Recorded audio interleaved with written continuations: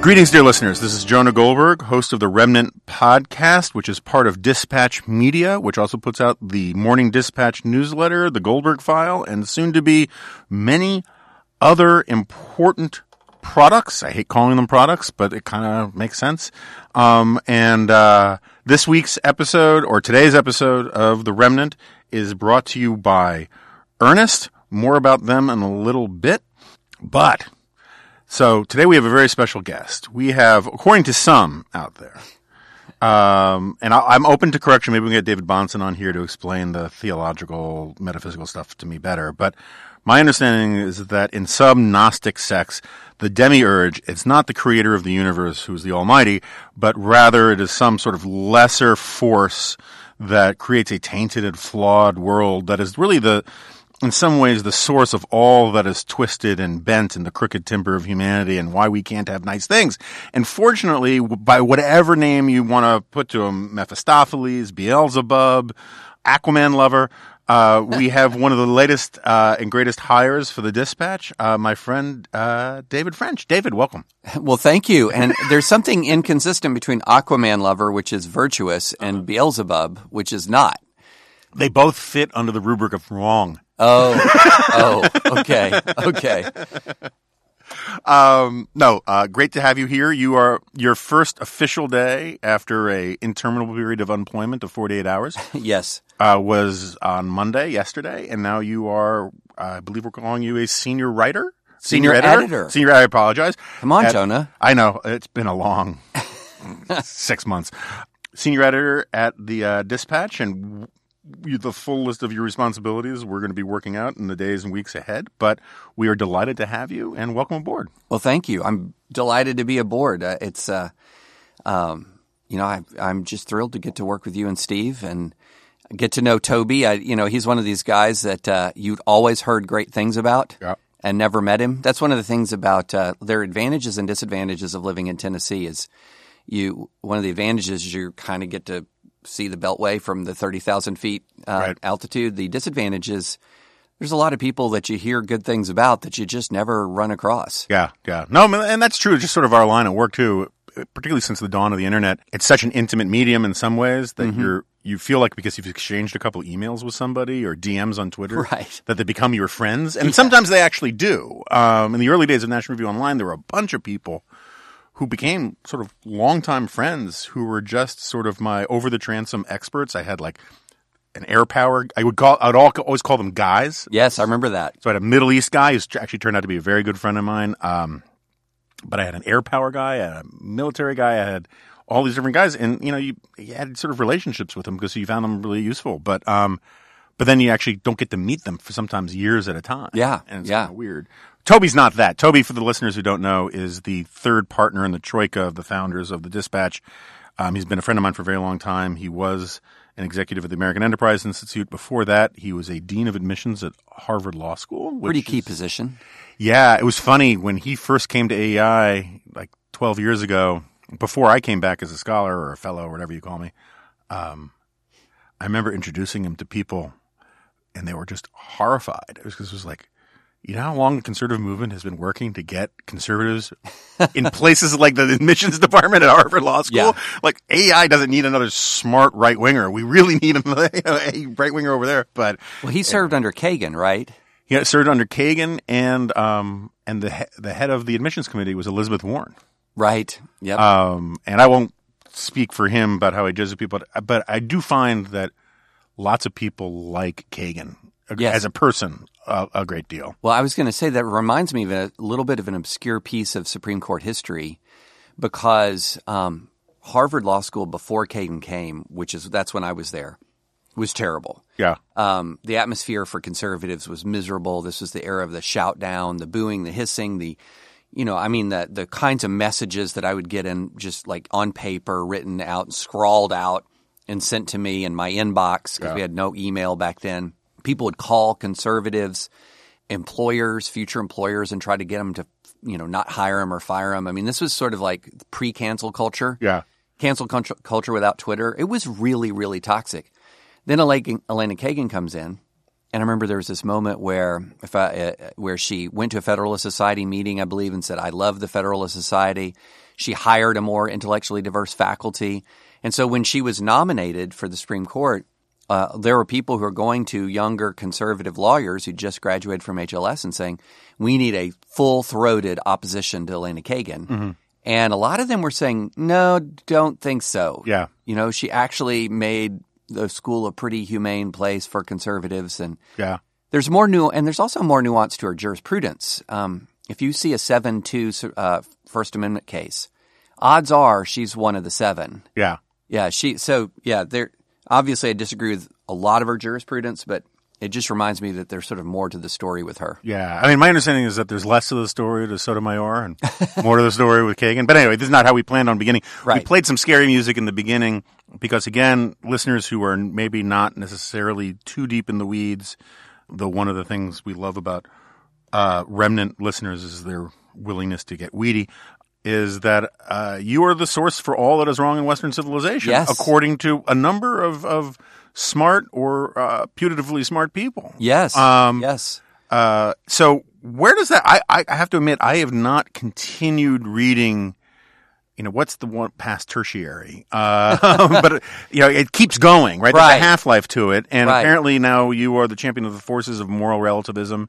That's sort of where I checked out. Like it's sort of, you know, the Air Bud, the first Air Bud movie was pretty good. By the time all the puppies are talking and they're in space, I'm like, I don't need to watch this anymore. That's sort of how I feel about a lot of the stuff. Don't forget about Satanism. Has anyone accused him of Satanism? Yeah. Who's accused you? Well, they haven't accused me of Satanism. They've accused me of being an apologist for Satanism. Okay. Or an enabler. I mean, I'm not saying so much an apologist, but an enabler of Satanism. An enabler of all bad things, right? Because liberalism is value neutral, or because liberty, because freedom is no longer a virtue in and of itself. It's now, according to some, a virtue only when people exercise their freedom in a virtuous manner. Right. And if they don't, then the blame isn't so much with the person who exercises their freedom poorly. The blame is with the liberty itself. Right. And that's where we part ways really dramatically. Side note, have you ever actually looked at Satanism as a phenomenon?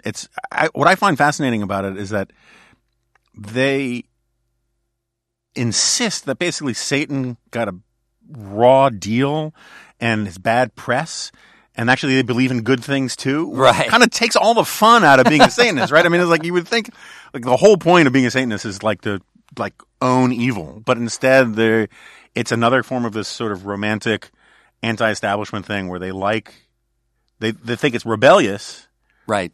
But it also believes in good things too, right? Right. Which is kind of like it really is having your cake and eating it. Well, and as with all isms, I think there's like different strands. So I think there's actually this group now, and I can't remember. It's not the Church of Satan, but maybe the Satanic Temple or something that doesn't actually believe in Satan. They don't have a belief in anything supernatural at all. They have adopted that name sort of as a massive troll. I see. And then use that name to get a ton of attention, and they'll seek to put a monument up in a public space or and what they really are is more akin to like the cult of reason from the French Revolution. Right. So yeah, I mean, even Satanism contains multitudes. You ever watch Parks and Rec? Yes. Oh, okay. Yeah. One of my favorite episodes, in part because it so chimes in with my hatred of pragmatism, is philosophical pragmatism. There's a cult that once ran Pawnee, Indiana in the 1970s, and they worship a magma-spewing lizard god named Zorp, and they constantly believe that he's going to come back and melt the planet, and then he doesn't, and then they have to do the math again to figure out when he's going to come back. And most of this is from an esoteric reading of like some management book or something like that. Anyway, but they call themselves the Reasonableists. Yes. I remember. Because I remember. They think that way no one would dare criticize them because no one wants to seem unreasonable. Yeah. So where are we on this? Yeah, so where are we on this? Is there still a popular front against French, or is it starting to break up? I would not say it's a popular front against French. It's more of it's getting to, let's just say the appeal of the anti-Frenchists is, to use the phrase from Spinal Tap, growing more selective. Okay. So I think what happened is this was sort of a multi-phase thing. So, first the first things folks write this thing called Against the Dead Consensus. It was sort of a broadside against the dead consensus, against the, Which was the old school Buckleyite conservatism. Yeah, right. And it doesn't really go anywhere. I mean, people read it, but it doesn't really generate, I think, what they wanted to generate. But this being the modern era, when Sohrab dropped the diss track, when he personalized it, then it kind of exploded to an extent that I remember when I first read it, I thought, well, I've got to respond to this just because it's directed at me. But then I had no idea it was just going to detonate the way it detonated. And I think a lot of it early on was really a proxy battle about Trumpism. Mm-hmm. And because what he did is he put together sort of a straw man version of me and a straw man version of Trump and pitted us against each other. And so what he was in that circumstance was like what I would call a deep version of Christian Trumpism. Mm-hmm. So the shallow Christian Trumpism is just purely transactional. Bad guy doing good things. I'll give him a pass. The deep version. King David was flawed too. The deep version is no, actually not necessarily a bad guy. Actually, he's an instrument of social cohesion. He's all of these things that would be virtues unrecognizable to Trump himself. So it really blew up because it wasn't just liberal versus illiberal. It was Trump versus anti-Trump and this whole thing, and sort of everyone imported their own beefs into it. Then when the debate happened, I think it became clear that for Sohrab at least, the Trump part of it was kind of to the side. It wasn't the core of it. And so immediately when Trump's not the core of it, it's going to sort of shrink in its appeal, and is much more sort of, no, really, actually, when he talks about Constantine, he really likes Constantine. And then it sort of began to devolve to the third stage, which is, well, now we're going to have a bunch of people on Claremont Publications just writing screeds against liberalism itself in sort of blunt and often highly deceptive ways. And this is where the moral relativism point comes in. It's sort of like, I guess if you live long enough, you'll live to see yourself called virtually anything and everything. But I have to say the absolute last thing I thought I would ever be called in my entire life is a moral relativist. Yeah. Because I'm constantly fending off claims of being a moralist. Right. Constantly. But we're right now at a stage where I think it's a small group of mainly Catholic thinkers who are really circling their wagons around that there's just something wrong with liberalism itself, something wrong with the entire construct of the unalienable rights outlined in the Declaration. And I think a lot of people who would be sympathetic to Sohrab just because he was articulating a more sophisticated version of Trumpism are now sort of backing away and saying, no, I didn't sign on for this exactly. Right. I was more thinking, I just want this guy to win in 2020, and I want his opponents to be humiliated. That was sort of more the stage one version of it. Yeah, I mean, as someone who has spent a lot of time in the deep, deep weeds of conservative intellectual history, I wrote the foreword to this book. ISI a few years ago reissued What is Conservatism, which is this famous collection of essays. It's got Hayek in there. It's got Buckley. It's got Bozell the elder. Yeah. And it's basically this argument between the sort of it's sort of the Federalist Papers for fusionism. Yeah. And so part of the thing is that what I find so remarkable about all of this is how much amnesia is going on among these people. I mean, there is nothing that Sohrab is arguing of any major consequence that isn't what Bozell Sr. argued in the 1960s, and they found, the Bozell Sr., for people who don't know, was Bill Buckley's brother-in-law. And at one point, he basically splits off from the National Review crowd and starts a magazine called Triumph. Is that what it was, Jack? Yeah, Jack is nodding. And it was the exact same argument that, virtue needs to be coerced, that you need a system that cares about everybody's soul, whether they choose differently or not. And it was the exact same argument. And I've always argued that Frank Meyer's fusionism stuff actually doesn't work that great as a coherent philosophical construct. Right. but as an explication of sort of where our culture is and what our cultural norms are and what liberalism actually applied means. Yeah. It's pretty spot on, right? Yeah. And this is something that I'm going to forget his name, but there's a great essay I wrote about it in the G-File about a month ago. Wrote for National Affairs about the differences between liberal theory and liberalism applied. And Right. like when we talk about liberal nations, Canada, United States, England, France, we're talking about classical liberalism here for people who maybe missed it. There are all sorts of things that we do as a country that actually can't be sustained by Locke, right? Like federalism, a Bill of Rights. There's a lot of that stuff that can't be found in liberal theory, or at least in the original liberal theory, but is at the heart of what we think of as liberalism. And so the irony, I think, is that you have all of these nationalists who say, no, we have to really emphasize culture. We have to emphasize that we are a people. This is part of the argument that Richard Larry makes. And the problem is our culture is liberal. We are a liberal people, right? And like our institutions come out of England, and all of the stuff that we call liberalism started long before the theory came online. And so there really is this weird kind of, I hate anti-Catholicism. I'm a huge defender of the Catholic Church. But the old arguments about, you really worship the Pope in Rome and you want to impose these foreign ways, the English used to talk about the Spanish. It's kind of what they're talking about because our liberal culture does not recognize what they're talking about as part of our culture. Yeah, so I had two debates with Sohrab. The one that was sort of the most hyped was the melee at CUA. Right. Which I wish I'd copyrighted that phrase. It went everywhere. But that one was the very tense, very explosive debate. And then we, a week later, had a much calmer, really more of a panel discussion because Charles Kessler from Claremont was there and he's very congenial. And so it was much more of a panel discussion. And the second one got much more into sort of the high-level philosophical divides, whereas the Catholic University, I was really trying to press Sohrab on what does this mean, what you are saying. And he was trying to make you just a bad guy. He was just trying to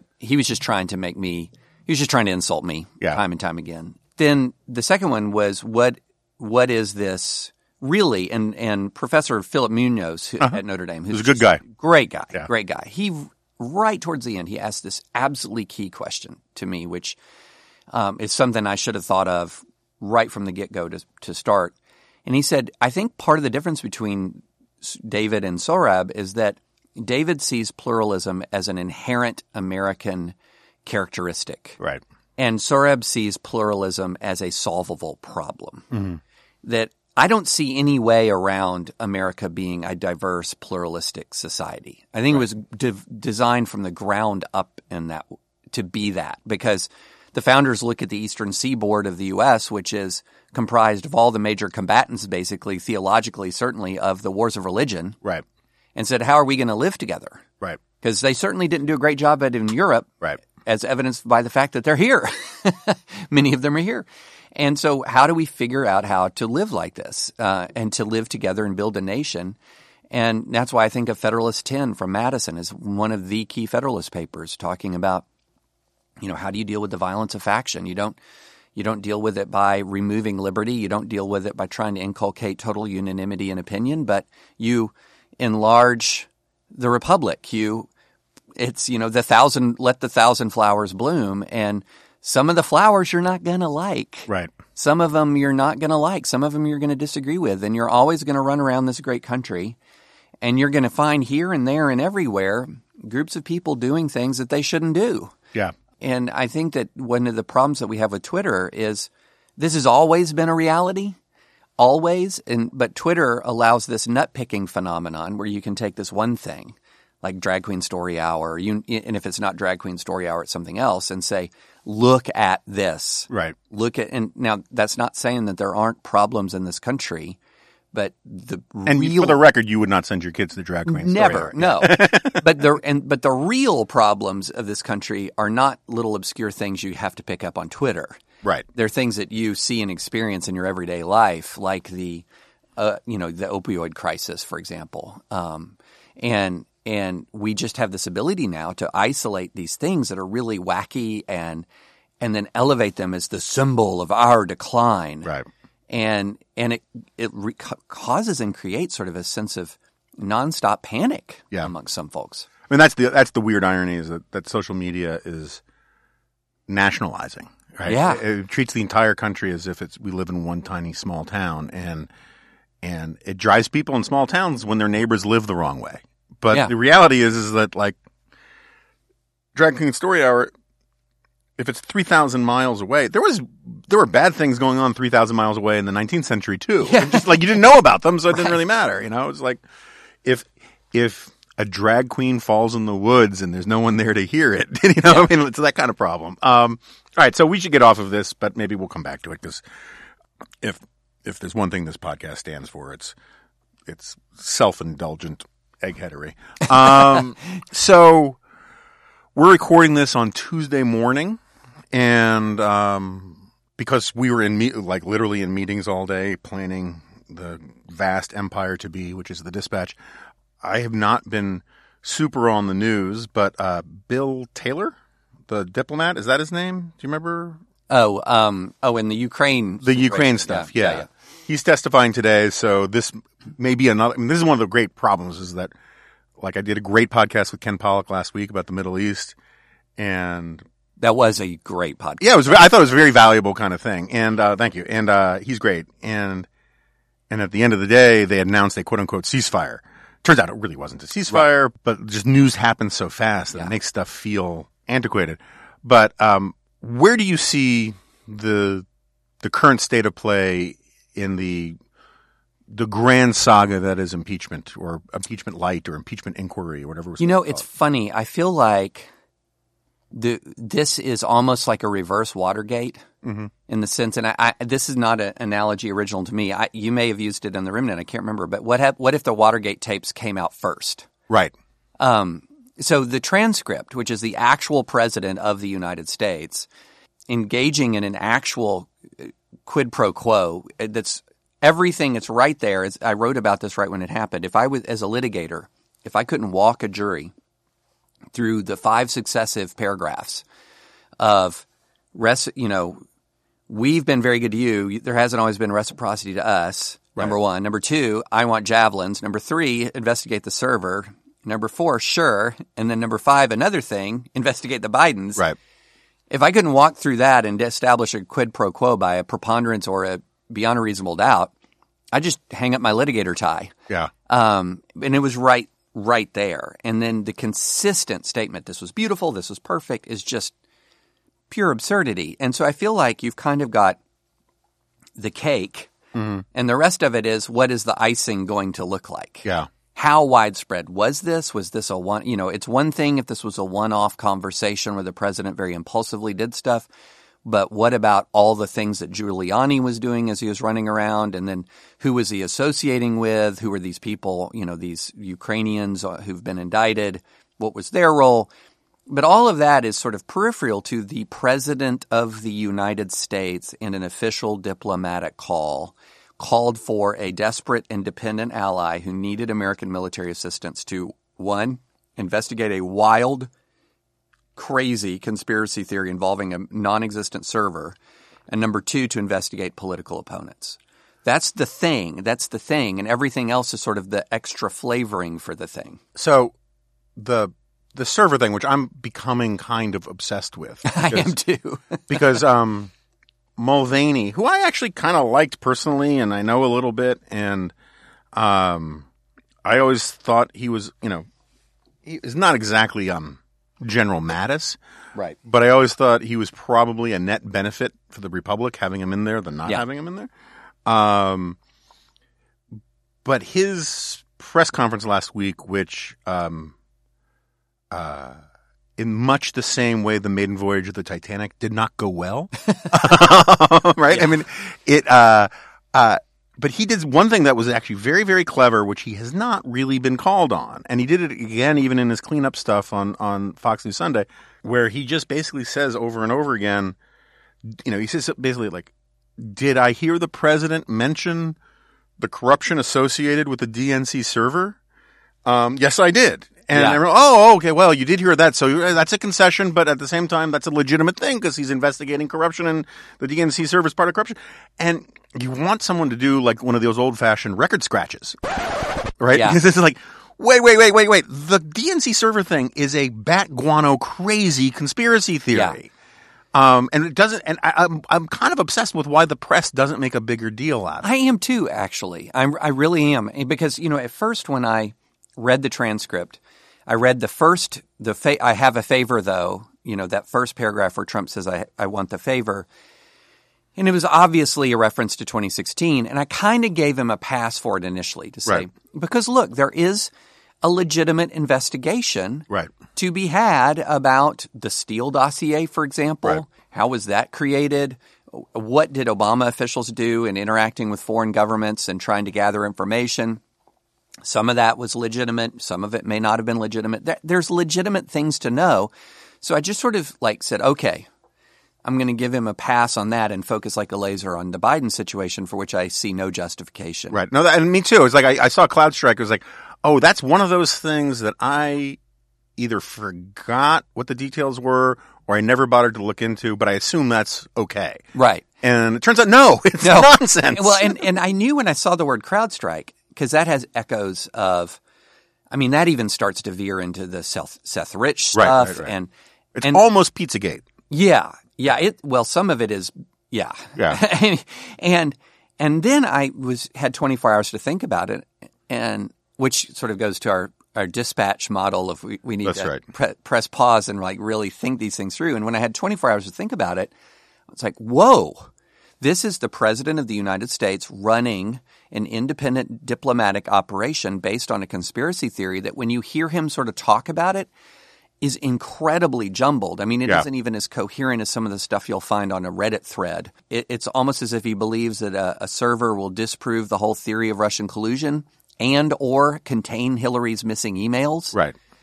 It's just completely jumbled in his mind. And it goes back to, I think, one of the most important sort of early disclosures in all of this is when Trump's former Homeland Security advisor came out and he said, we had this thing where we would debunk a conspiracy theory and Rudy and perhaps others would come in and revive it. Yeah. And this was going back and forth. And that war, an internal war against a crazy conspiracy theory, I think is one of the underlying stories of this whole thing. And it's not a one-off in a lead up to a phone call. Yeah. It's a months-long campaign that ultimately ended up involving Rudy running around the world conducting conspiracy-based diplomacy. Yeah. In the beginning of the administration, there were all these stories about how Bannon or Bannon-esque figures, or maybe even some people who didn't have hooves and bat wings, sneaking in around Mattis and McMaster and these guys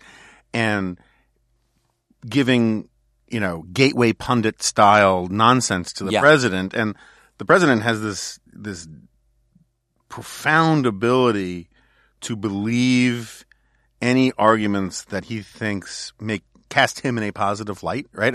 Someone got him Kurt Schlichter's column about how the Kurds weren't with us at Normandy. Right. That person should be fired. Yeah. And, but at least that's not a conspiracy theory. That's just a dumb argument, right? Mm-hmm. But so for listeners to understand, you correct me if I'm wrong, or if you want to take the ball, that's fine. But the argument is that the FBI never searched, quote unquote, never searched the DNC server themselves. They contracted out this company called CloudStrike, which allegedly has a Ukrainian co-owner. Turns out he's not Ukrainian. He's a Russian American, but okay, whatever. Mm-hmm. And that CloudStrike, rather than actually take the server, did what a lot of these forensic kind of things do and basically copied it totally. Imaging, right? Yeah. It did a digital imaging of the entire thing and then ran a thing on that, so they didn't need the physical server. But Trump believes that this was part of the cover-up and that the actual server was then absconded with and brought to Ukraine. And it's sort of like the crate at the end of Indiana Jones, right? And if they could just find that, all the answers are there, because it turns out that the Ukrainians framed the Russians. Right.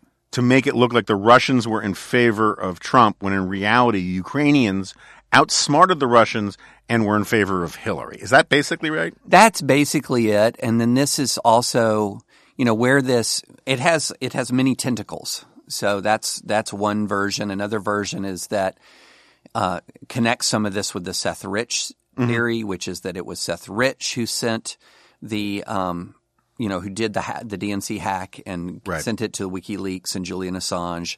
And that could be proven if you had access to the server or other versions to the laptop. And there was a Ukrainian American woman who worked for the DNC who apparently figures heavily in the Ron Johnson version of this. Right. And so, and like a lot of conspiracy theories, there are Ukrainian contacts with American law enforcement that occurred during the 2016 election, and Andy McCarthy has detailed these, and so there are some of the information about Manafort, for example. So you have things where there were communications between Americans and Ukrainians, but this sort of elaborate story, and I think one of the reasons why Trump is so drawn to the mega conspiracy theory is you can tell he just psychologically has not acknowledged that the Russians intervened on his behalf. Right. Because if he does that, I think in his mind it diminishes his glorious victory, that there's an asterisk next to his glorious victory. And in the same way, he can't quite seem to acknowledge that he lost the popular vote. Right. Any asterisk to the glorious victory, he cannot sort of psychologically tolerate. And so I think he's really drawn to this as an explanation of, no, really, look at the odds I overcame. Right. I overcame Ukrainians and working with the Obama administration to meddle in the election against me. Right. And which is why today he called it the impeachment thing a lynching. Right. And so I think that's part of the appeal here is that he can sort of tie it all into a bow of the heroic Trump overcomes everything, right, as opposed to he really sort of was like the camel through the eye of the needle to win this incredibly narrow victory where 6, 7, 8, 9, 10 things going one way or the other would have changed that. Yeah. And so there's an obvious appeal to him because he just wants this total vindication. And there's a lot of people out there sort of in the right-wing world who have their own story of 2016 that is, the way a big part of the left embraced the Steele dossier version of Donald Trump. Right. There's sort of this corresponding right-wing conspiracy theory that sort of reverse Steele dossier of the total massive unlawful entrapment operation of a wholly and completely innocent Trump campaign on behalf of American intelligence to undo the results of an election that people are really, really invested in. Yeah, so maybe because you follow this stuff, I was always kind of a little hands-offish on the whole Mueller investigation. I wanted it to go forward. I thought Mueller was an honorable guy. I thought there were legitimate things to investigate. I think I was much more skeptical about the Trump collusion stuff until the Trump Tower meeting came out. I remember writing it in National Review. It was like, look, I mean, one of the predicates for believing that this might actually have happened has now been established. We now know that they wanted to work with the Russians. Right. Like, what is it? Means, motive, and opportunity, right? Yeah. But it turns out I still believe that they were more hapless and incompetent than sinister. And I still think the worst thing that Trump did on the collusion front was say, "Hey, Russia, if you're listening," But just if you can sort of explain why the hard right conspiracy theory that this was all the deep state doesn't actually work. Right. Well, so let me... Which is not to exonerate Brennan and everybody for everything that they did. Right. But this idea that somehow this was all an attempt to derail Trump's presidency, and yet the timeline just doesn't work. Well, yeah, so there's a couple of things. First, let me begin with this. I think by the time the Inspector General report comes out, this long-awaited IG report about the Carter Page FISAs, there's going to be evidence of wrongdoing. Right. I think the Steele dossier, I remember being offered elements of the Steele dossier towards the closing of the 2016. I didn't know what it was. Mm-hmm. People said, I have documents for you. What do they say? And I just immediately just didn't pass the smell test. And plus I didn't have the resources at NR to independently verify existence of a meeting in Prague or a what kind of tape. But now that you work at the Dispatch. But now, I cannot wait to fly off to Prague. It just didn't pass the smell test. And so there were elements of this that from the get-go just seemed off. And so I'm entirely open to the notion that there was cutting of corners, perhaps even outright malice, and some of the stuff, especially dealing with Papadopoulos and Carter Page. Both of those, there are circumstances around there that just seem a little off or strange. And one of them, it turns out, may be that Papadopoulos just kind of made some stuff up. Right. About conversations he'd had with people, which raised alarms. And so essentially the theory is that this Carter Page and Papadopoulos stuff was so that's the origin of the investigation. That the investigation began with, the Crossfire Hurricane began with some of these tips from Australian diplomat that leads to the opening of an investigation. And that if you can sort of show that the first phase, like the very first elements of this with Page and Papadopoulos were flawed or corrupt, then everything else you don't have to deal with. Right. Because it's all just fruit of the poisonous tree. Right. But the problem here is Page and Papadopoulos were minor figures at all times. Right. The core, the heart of the complaint against the Trump campaign involves major figures like Manafort, like Don Jr., although not formally affiliated with the campaign, longtime, a friend of Trump, Roger Stone. And I've yet to hear a coherent theory as to why it's the FBI's fault, for example, that Manafort was sharing internal polling data overseas, right. Or why Roger Stone was trying to open an independent channel to WikiLeaks, or why Don Jr. would say, if that's what it is, I'd love it, right. About meeting with a Russian in an email that says, I've got official Russian information. And so Manafort, just for the record, has worked with some of the most grotesque dictators and yes. evil regimes of the last 30 yes. years. He's yes. a bad person. Yeah, and it's almost as if the theory seems to be that if not for the Page Papadopoulos stuff, right. None of this would ever be known. Right. Nobody, even though we would be conducting a counterintelligence investigation of Russian activity in the election, none of this would be known? Right. It doesn't make any sense. The other thing about this that has always been a little odd to me, aside from the fact that the core fundamental misconduct on the part of the campaign had nothing to do with Carter Page and nothing to do with George Papadopoulos. The other part of it that's really interesting to me is you have this incredibly nefarious, far-flung plot of entrapment that is not going to come out during the election itself. Right. And is only going to come out after the election, when the only way to remove the president is either 25th Amendment, which is not going to happen, or impeachment and conviction when, after the election, there was a Republican House and a Republican Senate. And people then haughtily have said to me, well, don't you know what fire insurance is, David? Fire insurance only occurs when there's a fire. But you know what insurance is? Insurance means it's coming to you. Right. You're going to collect if you have the fire. The idea that this was something that you could collect upon if there was the fire is absurd. I've never seen a conspiracy to influence an election that didn't leak before the election. What actually leaked before the election all hurt Hillary. Right. I mean, well, one was not a leak. It was the formal announcement by the FBI that they're reopening the email inquiry, which I tend to believe had that announcement not been made, she probably wins. Mm-hmm. And then the other one was, people are angry at McCabe, rightly so, for deceiving investigators and improperly leaking to the press. But what did he leak? He leaked something harmful to Hillary. Right. He leaked that the FBI investigation into the Clinton Foundation was still ongoing in defiance of Obama administration wishes. So here you have the FBI making two disclosures, one really, really big that dominated the news, another one somewhat big that at least didn't pass unnoticed, harmful to Hillary. But the deep state is unified in its desire to keep Donald Trump from the presidency. I'm very willing to believe that there was misconduct. Absolutely. There has been misconduct. Yeah. There has been misconduct revealed. But I think what we have to do is we have to put it in perspective.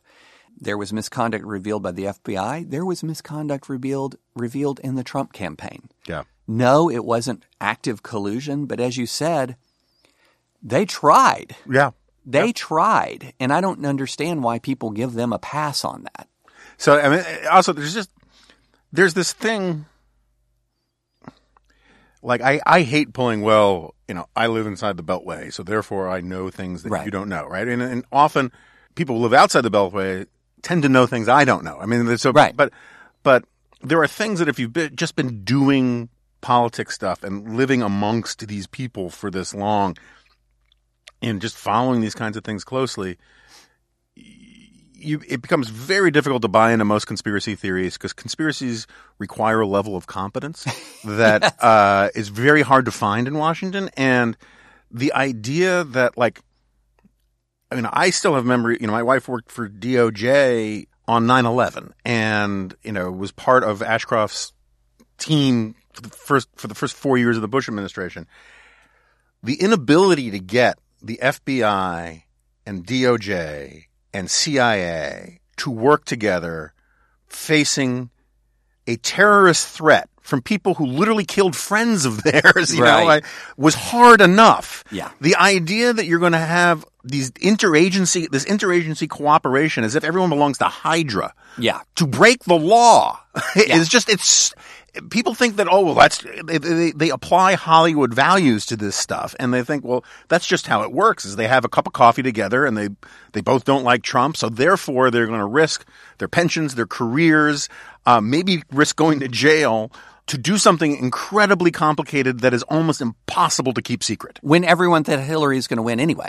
When everyone thinks that Hillary's going to win anyway, right? Yeah. And so, it's that kind of like soft conspiracies, I believe, right? Where like there's one or two people who are doing bad things, but like big conspiracies, they're just really hard to believe. When I've been around a few big sprawling federal investigations in my life, going all the way back to, just even like being on the periphery of stuff when I was interning for the U.S. Attorney in the Organized Crime Division in Boston, back when organized crime in Boston was a big deal. So I'm sort of floating on the side like in this meaningless, insignificant intern looking at a trial play out. That's this, going on to in military, being involved in some big investigations, and so and then covering and evaluating and litigating tangentially around big issues like the Tea Party scandal. I sued the federal government over the Tea Party scandal. And one thing that I have found is that in big sprawling federal investigations, there's typically one or more actors, bad actors. Sure. And so if you look at if you dove deep into, say, a big sprawling mafia investigation, you're going to find a suppression motion here where the government violated the Fourth Amendment rights of these mobsters. You're going to find a suppression motion here where they did this or that. So a lot of these cases, by the time they come to the public, when they're presented for public view, the judicial system has already shed them of all of the misconduct. Like a lot of the misconduct has been sort of expunged by legal process. And so then it's sort of fought on a more or less fair basis in court. Sometimes it's not. Sometimes you find out prosecutorial misconduct after the fact. Mm-hmm. But I am very used to these big federal investigations where here and there you see misconduct, incompetence, malice, absolutely. But the idea that this, as you say, this sprawling multi-agency investigation, which, get over it, y'all, it was going to happen anyway because of the counterintelligence necessity of investigating Russia interference. It was going to happen. It had to happen. But the idea that if I can prove that Papadopoulos, there was something wrong with the Papadopoulos in page 1-2, that then all of this should have never come to light. That's just, I mean, you could sit here and you could prove to me beyond a shadow of a doubt that Papadopoulos was entrapped and that the Carter Page FISA was corrupt to the core, and it doesn't change the fact that Don Jr. took the meeting, that Roger Stone tried to open a channel to WikiLeaks, that Manafort shared polling data with Ukraine. It doesn't change that fact. Right. And it doesn't change the fact that, the Mueller report, which Trump loves to cite as exonerating him, spent hundreds of pages documenting the myriad ways the Russians tried to influence the campaign or influence the election. You can't have it both ways. You can't say that Mueller was absolutely right when he didn't find evidence of, collusion, but absolutely wrong to document for hundreds of pages the extent to which Russia tried to meddle in the election. And the idea that somehow Mueller just entirely missed the Ukraine behind the Ukrainians behind the curtain that were really doing all of this. It just, but there's this, it's this frame of mind that you get where people get a sort of literary narrative in their head, and then they reverse engineer from their conclusion the dots that they're going to connect to make it seem plausible. And it never works out that way. Right. Right. All right. So we should hear a few words about Earnest, our sponsor today. Do you have student loans? Refinancing them with Earnest could save you money or lower your monthly payment, and it only takes 2 minutes to check out your rate online. A little financial relief goes a long way. Student loan refinancing with Earnest can help you pick a monthly payment that fits your budget so you can breathe easy today. If you're still paying the same rate you were when you graduated, odds are you could reduce your monthly payment and save big. Even if you have refinanced before, with today's low rate environment, most people can save by refinancing again. Earnest is the easiest way to refinance your student loan, saving you time and money. Checking your new rate is easy and fast. To start, complete a few questions online. It only takes about 2 minutes, and you'll get a personalized rate estimate, all without affecting your credit score. If you qualify, Earnest offers customizable loan terms and no fees. You can even combine private and federal loans. Imagine having one single monthly payment with one low rate. Already refinanced a loan? No problem. You can still be eligible to lower your interest rate again. Plus, the internet loves Earnest customer service. They're rated 9.4 out of 10 on Trustpilot, so you'll always get the support you need. So, start saving today. Our listeners get a $100 cash bonus when you refinance a student loan at earnest.com/dingo. That's a $100 cash bonus when you refinance a student loan at earnest.com/dingo. Go to earnest.com/dingo today. Terms and conditions apply. Okay, we don't want to get in trouble with the FCC, so we should do a little equal time here and talk about the Democrats who. So my position for a very long time is that if you look at the math, Trump can't win, but the Democrats can lose, and they're proving me right. You and I have been more bullish on Biden, not because we support all his ideas and are going to vote for him, but because we just thought he had a better chance than most thought. But it does seem like he just cannot take advantage of this moment that is being given to him. Yeah, I mean, rarely have I seen a primary campaign, a competitive primary campaign, which the 2016 Democratic primary was not supposed to be, right? But turned out to be. But rarely have I seen a truly competitive from the outset primary campaign where one guy could have had it in the palm of his hand if he was just up to the moment.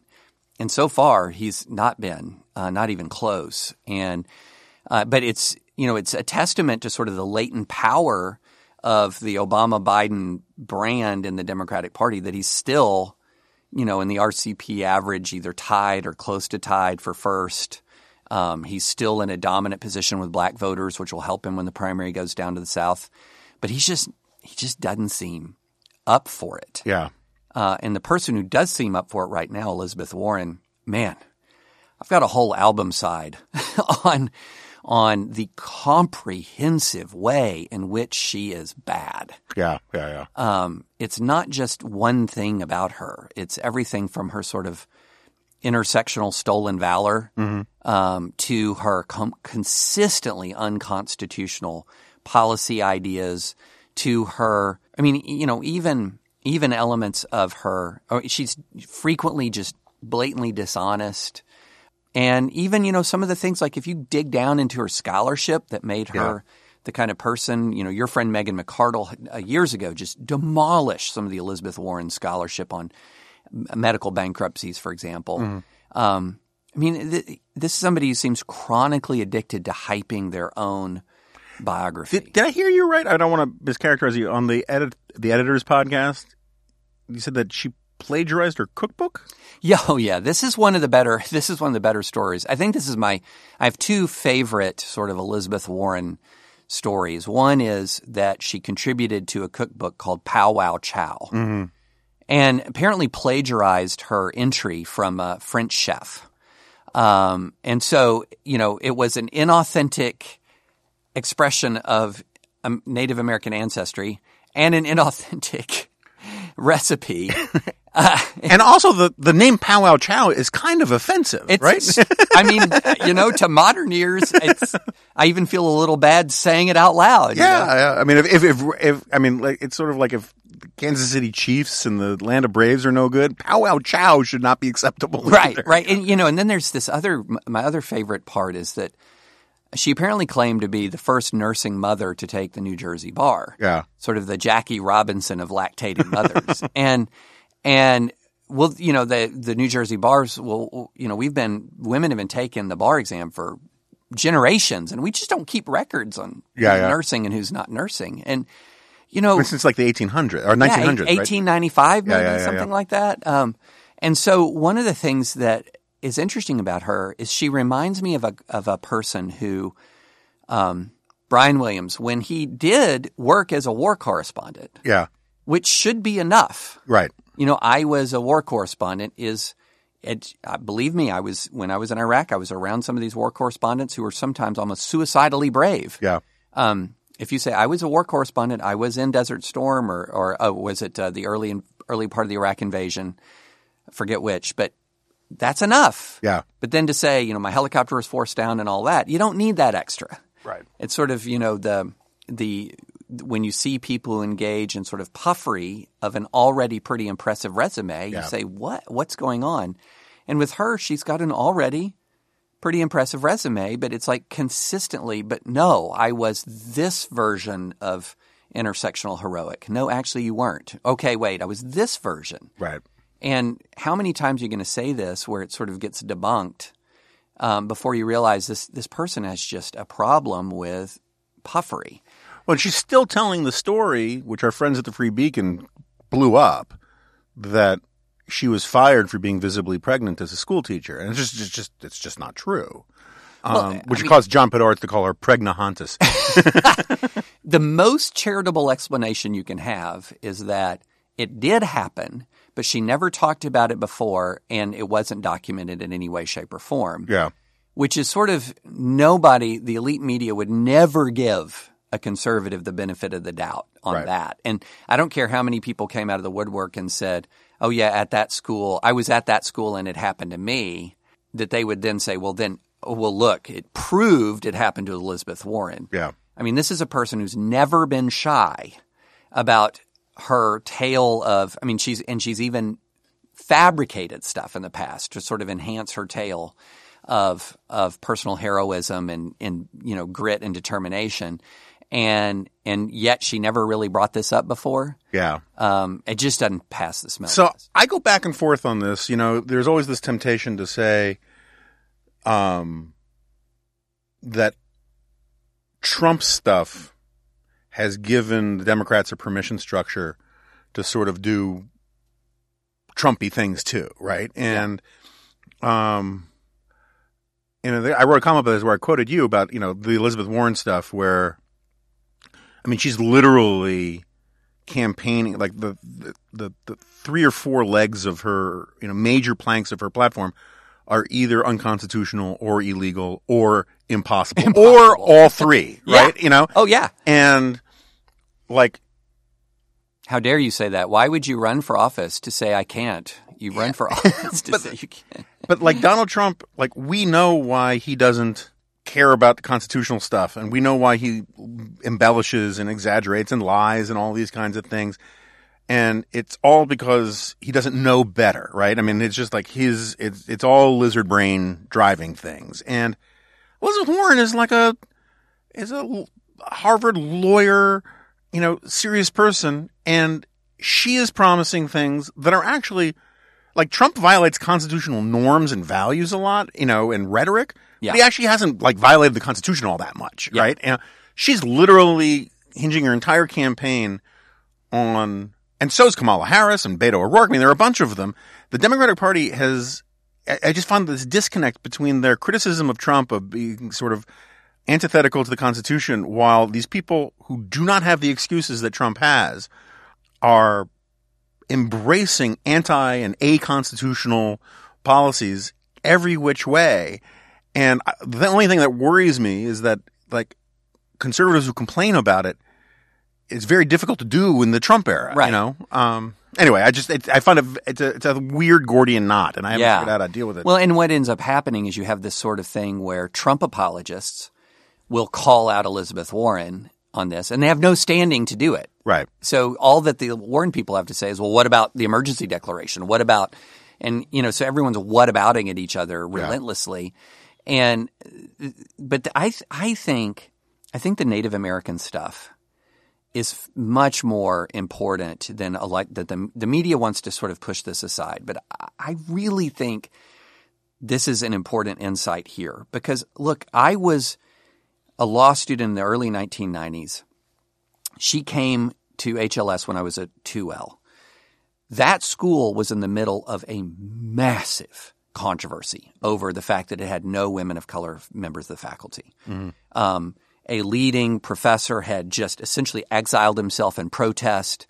There were consistent protests on campus, occupation of administration buildings. When I was a 1L, the 4 white guys got tenure offers, and the campus, after a African-American woman had not received a tenure offer, I believe the year before, and the place just melted down. Anybody who was there from 91 to 94, like I was, or 90 to 93, or in that range, knows the place was people were at each other's throats. There was an article, I think GQ or Esquire back in the early 90s. You can Google it and find it, called Beirut on the Charles, talking about Harvard Law School at the time. And so in comes Elizabeth Warren with a biography of being a Native American, and she knew what that meant. You cannot, in any way, shape, or form, be a sentient law professor in the late 80s and early 90s and not know what it meant to list yourself in a directory as a Native American. Yeah. And so you look at that, and then Harvard's, it had nothing to, you know, her professed ethnic identity had nothing to do with it. Yeah, right. Yeah. I mean, yeah, right. And so what I feel like what we have here is a pattern of really blatant opportunism. And she has seen an opportunity in the Democratic Party to sort of lock down this sort of woke space that Bernie Sanders really created in 2016, which is one of the reasons why a lot of Sanders people really don't like her. Yeah. And lock this down. And one of the ways you lock this down right now is by just by just sort of having the plan that is more ambitious than anybody else's plan, and then sort of from the commanding heights of your fabricated moral superiority, sneering at everyone else for being not having enough ambition for the American people. And then if she gets the nomination, mark my words, unless the polls are 10 points apart, unless she feels like she's just sailing through, she's so opportunistic. She's not going to let a little thing like all of the plans she's previously announced to keep her from the White House. Yeah.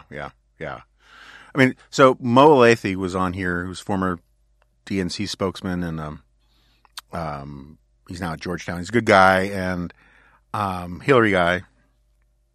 And he makes the case that the way to there's this fight among Democrats about whether the old model of running to the left in the primaries and to the center in the general, whether that's dead, right? Right. And there's a lot of reason to think. I mean, like Obama never ran to the center in 2008 because his strategy was to change the demographic composition of the electorate so that he didn't need to do that. And in fact, doing that would have been a problem because what he was trying to do was activate more young people and minorities. And that's what Ted Cruz wanted to do. Remember, he was going to activate 10 million white rural voters who had just tuned out politics, and it turned out Trump did it. Yeah. And so the theory is that Elizabeth Warren's going to be able to do that, or that Kamala Harris or Beto or whatever. I mean, Beto, what a sad figure Beto is. But I just don't. I get it. I get the argument. I think it's bad for the country that this is the operating model for both parties now. But I have a hard time believing that she has the ability to fire up Democrats the way Obama could, or even the way Hillary could in a weird way, right. And I mentioned it on this podcast before, but there was this great piece in the New York Times about how, because she's desperate to win over black voters. Yeah. And she goes to this historically black college in South Carolina, and they printed up all these signs that say, black issues or American issues and all these kinds of stuff. And the idea was to have this great shot as she walks out on stage, the sea of black faces in the audience. She walks out on stage, and it's basically all white people. Because she just is not attractive for whatever reason. Yeah. To the African American vote, at least not yet. And so I don't know. I still think that she is more beatable than. Also, because I just meet so many people who say I can't vote for Trump unless it's Elizabeth Warren. Yeah, I mean, I think the Democrats, the basic dynamic, what 2018. If the Democrats keep their 2018 coalition together, they just win. Yeah, and the 2018 coalition, they activated the urban voter, but those were places where Democrats win anyway. 2018 was the great suburban wipeout of Republicans. And the question, if you're saying, okay, behind door number one is to reactivate the Obama coalition in America's cities such as Philadelphia or Detroit or Milwaukee, if that's behind door number one as a strategy, it would seem to me that nominating somebody who had that incredibly powerful appeal to black voters would be one of the ways to do it. Yeah. And I just don't see that as Elizabeth Warren. Then door number two, and that's sort of the no compromise progressive vision of win. You just turn out people in Philly, Detroit, and Milwaukee, and the same numbers that Obama did in 2012. You win this thing, and just win over just a few disaffected white working class voters. You win without compromise. Yeah. Okay, that could work. I mean, it could work. I mean, you were talking about who mobilizes voters. Maybe Trump mobilizes voters for the Democrats. So it could absolutely work.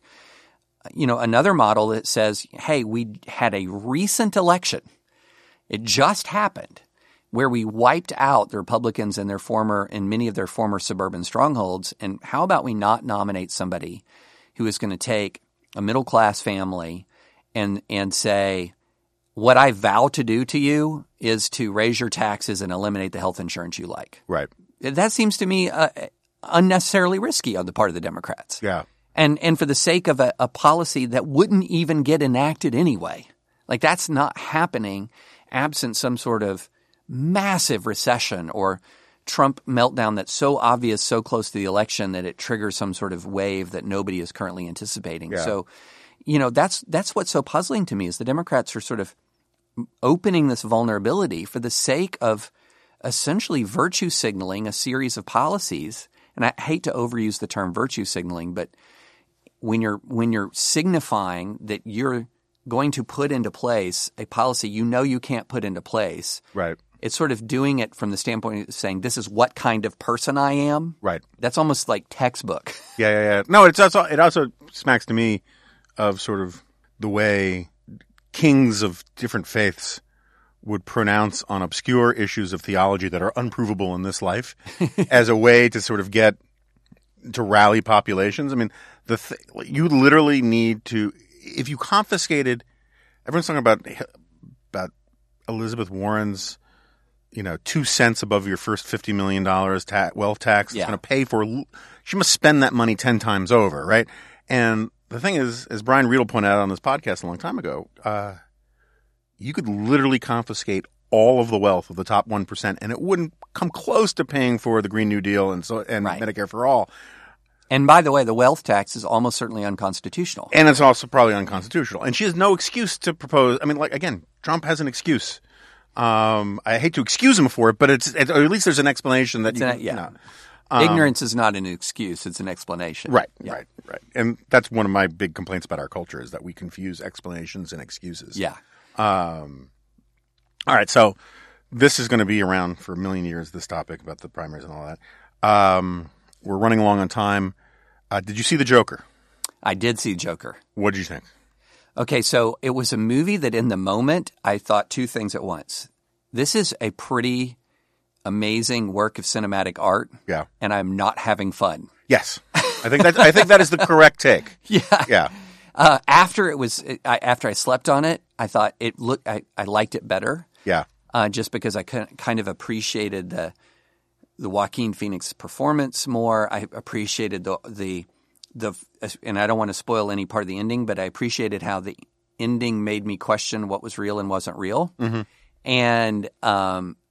And I, again, the Joaquin Phoenix performance was what I liked about it. He wasn't trying to be Heath Ledger. Right.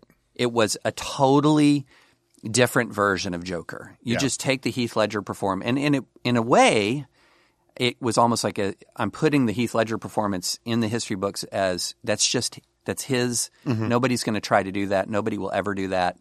Let's leave that for Heath Ledger, and I'm going to do this whole other Joker. Yeah. And that's what made it, I think, so impressive. It was just a whole other Joker. But man, it's a grim movie. Whoa. Yeah. And so, I mean, I think I talked about this briefly with Jack before, but you ever watch the TV series Gotham? I've parachuted in it. Yeah, it's really not bad. Yeah. I mean, it's I'm not shocked it never won any Emmys. Yeah. But they have a lot of ambiguity about who the real Joker is, mm-hmm. and there are all these characters you think are going to be the Joker, and it turns out they're an inspiration for the person who turns out to be the Joker. I kind of feel like, and I'm hanging this on very little, but the movie Joker, the Joaquin Phoenix Joker, he's not the Joker. He's just Joker. Yeah. And I kind of feel like if they're going to develop this storyline, that that the Joaquin Phoenix character ends up being the inspiration for the actual Joker, because the age mismatch between Bruce Wayne and the Joker is a problem. Yes. And the fact that this guy has zero fighting skills. Yes. And there was always something about the Heath Ledger Joker or the comic books Joker, that there was some hint. I always thought that he had a certain amount of immunity to pain or something like that. There's nothing that's going on there about that. And this Joker's actually not even that good an athlete. He's just so there are problems with it. But it was, John Podhoretz, he says the movie's a mix between The King of Comedy, which have you ever seen? Mm-mm. Another very dark movie. Very good, but very dark movie. Yeah. Where Robert De Niro basically plays the Joker character. Right. And Taxi Driver. Yeah. It really was about 1970s New York. This was not Gotham. Yeah. So I thought it was interesting. I'm glad I saw it. I was impressed by it. It kind of you ever see The Master, that movie about Scientology that they couldn't say it was about Scientology? Yes. It reminded me a little bit of that. Ultimately, it's just not a fun time at the movies. No. It was. I felt like I was sort of like taking my medicine. Yeah.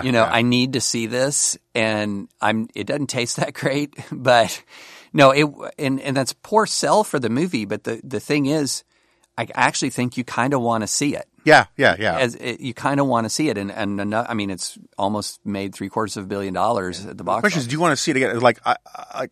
I think people really need to see Schindler's List. Mm-hmm. There are very few movies that I think were as good as Schindler's List was that I really never want to see again. Yes. Well, I also think this is a movie for, if you're going to want to see it, if you're kind of a comic book nerd. Yeah. Because you sort of have to see an iteration of the Joker, and as iterations of Joker go, this one is really compelling and captivating. Yeah. But I agree with you. I the whole time in the movie, I was sitting there thinking, as it unfolded, this guy isn't the Joker. Right. This guy's a Joker. A Joker. Yeah. He's the inspiration. Yeah. I can't imagine him leading anything. Yeah. And you kind of see him as he's like a witness to the sensation that he created, not a leader of, and again, at the very end, it leaves it, you're very ambiguous and, as to what's real and what's not real. And I thought it was really well done, but I'm with you. I think when they reboot Batman again, it's not going to be 60-year-old Joaquin. Yeah, there's a problem there. Yeah, absolutely. Can I weigh in here? Because I saw it this weekend. Oh, you did? Okay, good. Yeah. I was disgusted by it. I hope I never see that again, and I would not recommend it to anyone. It was just, ugh. I mean, I will not deny that it was competently made, I guess, from a technical standpoint. But there were just so many things about it that drove me. By the end of it, I was just wanting to get out of the theater. Yeah. Too many things about it that really sort of detract from the movie if you spend like 5 seconds thinking about it.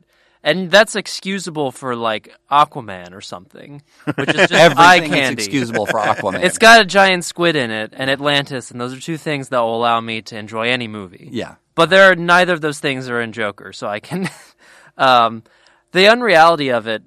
I want to focus on that for a bit because it's established very early on, while the character is still on his meds, that he is prone to fantasy. Right. We have him imagining himself on the show back before he's before he show. Yeah, and before he becomes a homicidal So should we maniac. issue a spoiler alert right now? I mean, I'll throw in the alarm. Okay. We have an alarm for this. People will hear it.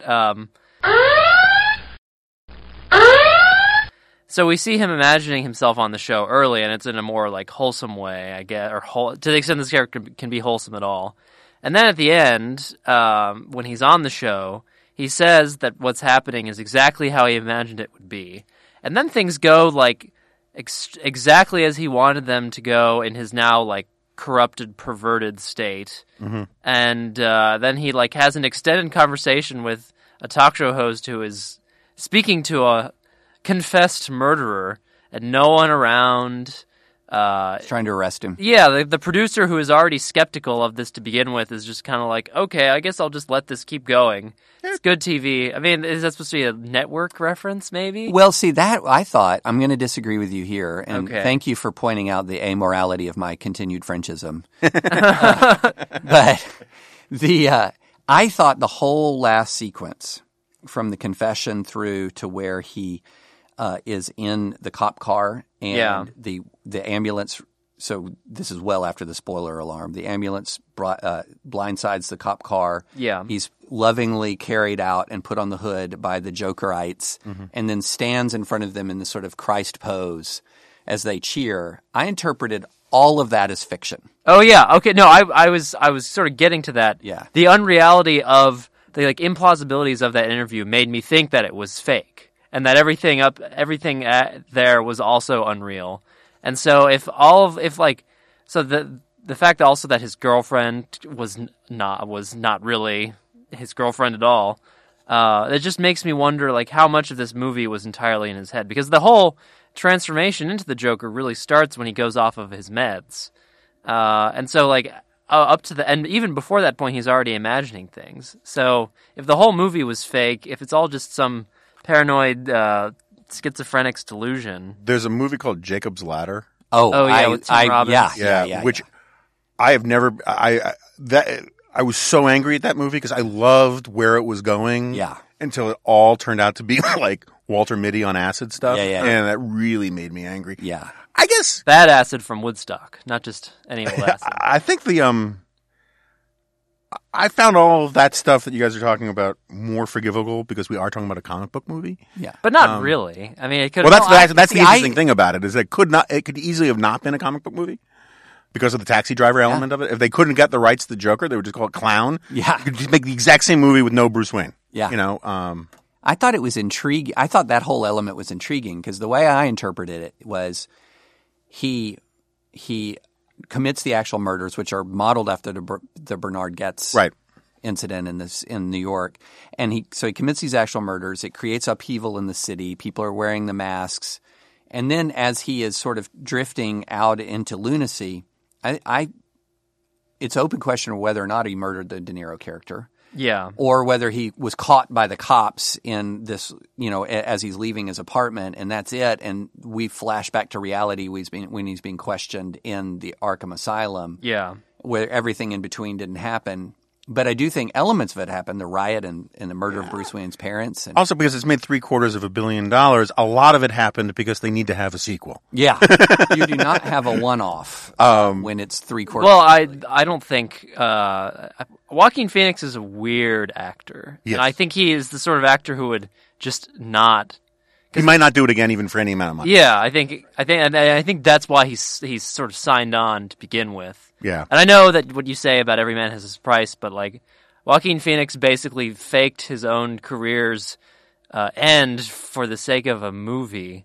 Yeah, no, I know. Like He's a couple weird years cat. ago. I agree. But I just got a text. I actually got a text 5 minutes ago. Steve Hayes is waiting upstairs for me and David to go to lunch. So we are going to just nip this in the bud here. David, we can't tell you how delighted we are that you have joined the Dispatch. Well, I am thrilled, And I cannot wait to get rolling. we are. We have big and bold and exciting plans for you, and we would really love it if people could sign up at the Dispatch. For everything is free for the time being.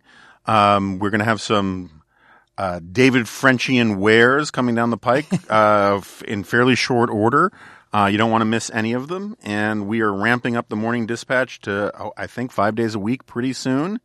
And the G-File is going to be more frequent, although we haven't quite figured out the schedule there.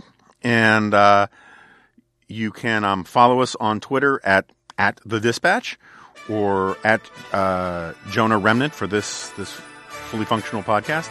And thanks again to David. Thanks again to everybody. And I'll see you next time. Frankly, my dear, I don't give a damn.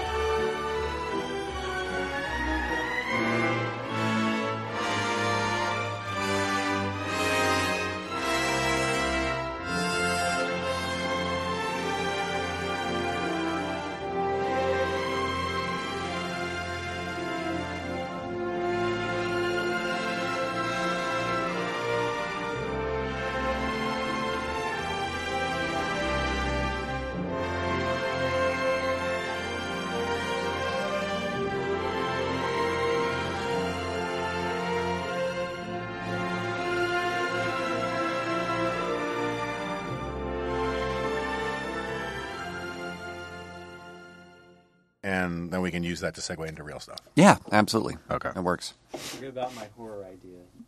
Okay. That's right. That will set up the French Amari stuff. Right. We recording? Uh-huh. Greetings, dear listeners. This is Jonah Goldberg, the host of the Remnant podcast, which is... all right, let me do that again.